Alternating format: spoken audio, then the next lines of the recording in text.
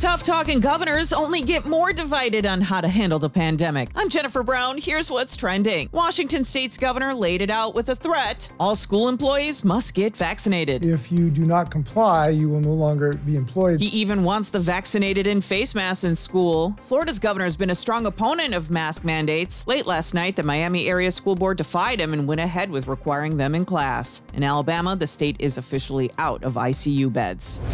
In California, east of Sacramento, a fast-moving wildfire. Cal Fire crews are stretched thin. 3,000 acres to 50, 60,000 acres in 2 days is kind of crazy. And Disney World is now going to charge $15 a person to jump the line.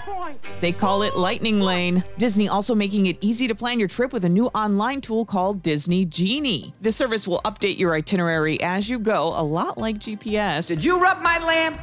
Did you wake me up? No lamp needed, just the phone app.